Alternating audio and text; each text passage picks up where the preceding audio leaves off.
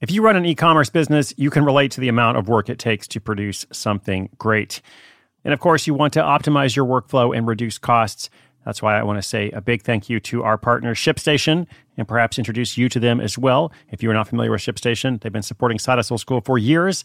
They have helped so many of our listeners make things much easier, automate their shipping tasks, help them scale their business, and also, this is not a small thing, save thousands on shipping with industry-leading carrier discounts. ShipStation is the innovative tool that helps turn your shipping challenges into opportunities for growth. Go to ShipStation.com and use code HUSTLE to sign up for your free 60-day trial. 60 days free. ShipStation.com, code HUSTLE.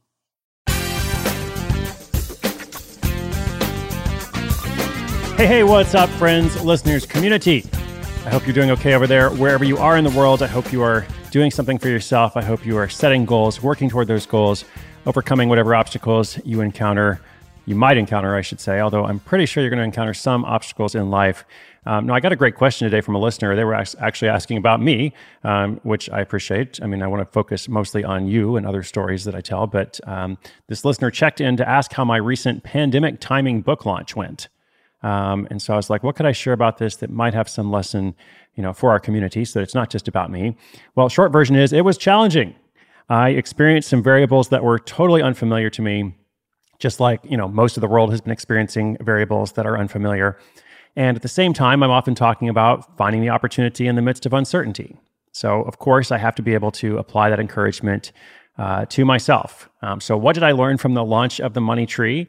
What's next? How am I continuing to share the story and such? What can I take away from it? And how might this be applicable to something that you are going through? Especially if you're trying to share a message with the world, or if you're trying to build up a brand, a message, an intention, something to put out there, a product or a service, whatever it is. How do you capture someone's attention when everyone's attention is on a single other topic? That's what we'll talk about in this episode after the shout out to our sponsor.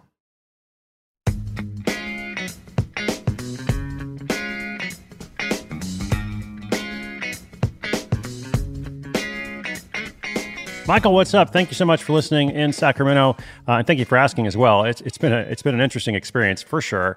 It has been unlike any other book launch I've done. This is my 7th book, and I'm not totally sure what I wish I had done differently. Like I wish COVID-19 hadn't arrived, when it did. I wish it wasn't as widespread and as devastating. Of course, I wish that for lots of other reasons, but just to stay on topic with the question, 99% of the media was focused, has been focused entirely on one subject, right? And much of my audience, my community was locked down in different parts of North America and beyond. And of course, I'm still able to speak to people virtually, digitally, such as I'm doing here and in other forms. But not being able to go on tour was discouraging. I tried to reframe it a little bit and say, well, if I had the choice, I would have done, I had this really big tour I was planning to do, like 40 cities in North America to start.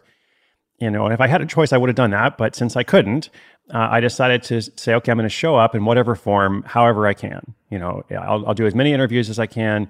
I will do as many live streams. I will speak to groups, all over the world on Zoom and other platforms. So, pretty much every day for the past, 8 weeks or so, I forget exactly how long it's been. I've done at least 2 interviews, often several, for groups all over the world. And these have been in a variety of formats. And sometimes we've had, a couple of thousand people on the calls, which is cool. And other times it's also cool to have like 50 or 100 people because you can actually have a little bit more, community and such there. So that's been good and bad and all the things. I've also had some other challenges with like Amazon availability. For the first 2 weeks that the book was out, which is a really critical time, Amazon was saying like it's not going to ship for 30 days or whatever because they're prioritizing essential supplies. Now, I totally understand, prioritizing essential supplies. What they were doing, though, is they were actually shipping out pretty soon afterwards. But I think my suspicion is people don't buy stuff. Like if it says it's not going to go out for 30 days, people are like, oh, I'll check back later, essentially. So I think that was definitely an issue, international distribution, et cetera. What I'm finding overall, like my number one takeaway in talking with my editor about it and some other folks, I really believe this is a book more than some of my others that will spread and reach more people if real readers talk about it. Like if real people engage with it, like I'm seeing it actually has a much deeper emotional connection with readers than some of my other books. So it's just a question of like, how can we get that out to more readers? Like how can we have more readers have that experience? Because ultimately, even though it's a story, The Money Tree, I used a fictional parable format, but in the end, it's about helping people with financial security, helping them understand that there is something you can do for yourself, et cetera. So, I guess that's the bottom line. I'm still going with it. I'm still talking about it wherever I can.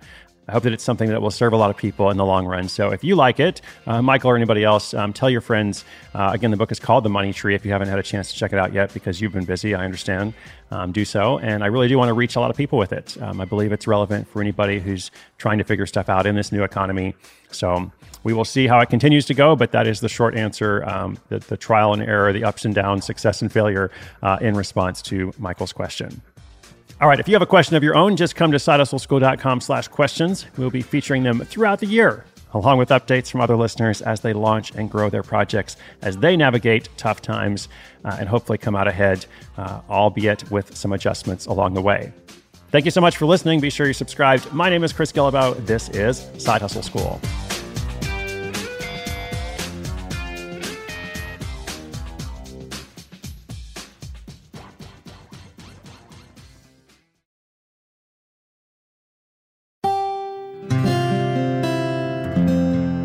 From the Onward Project.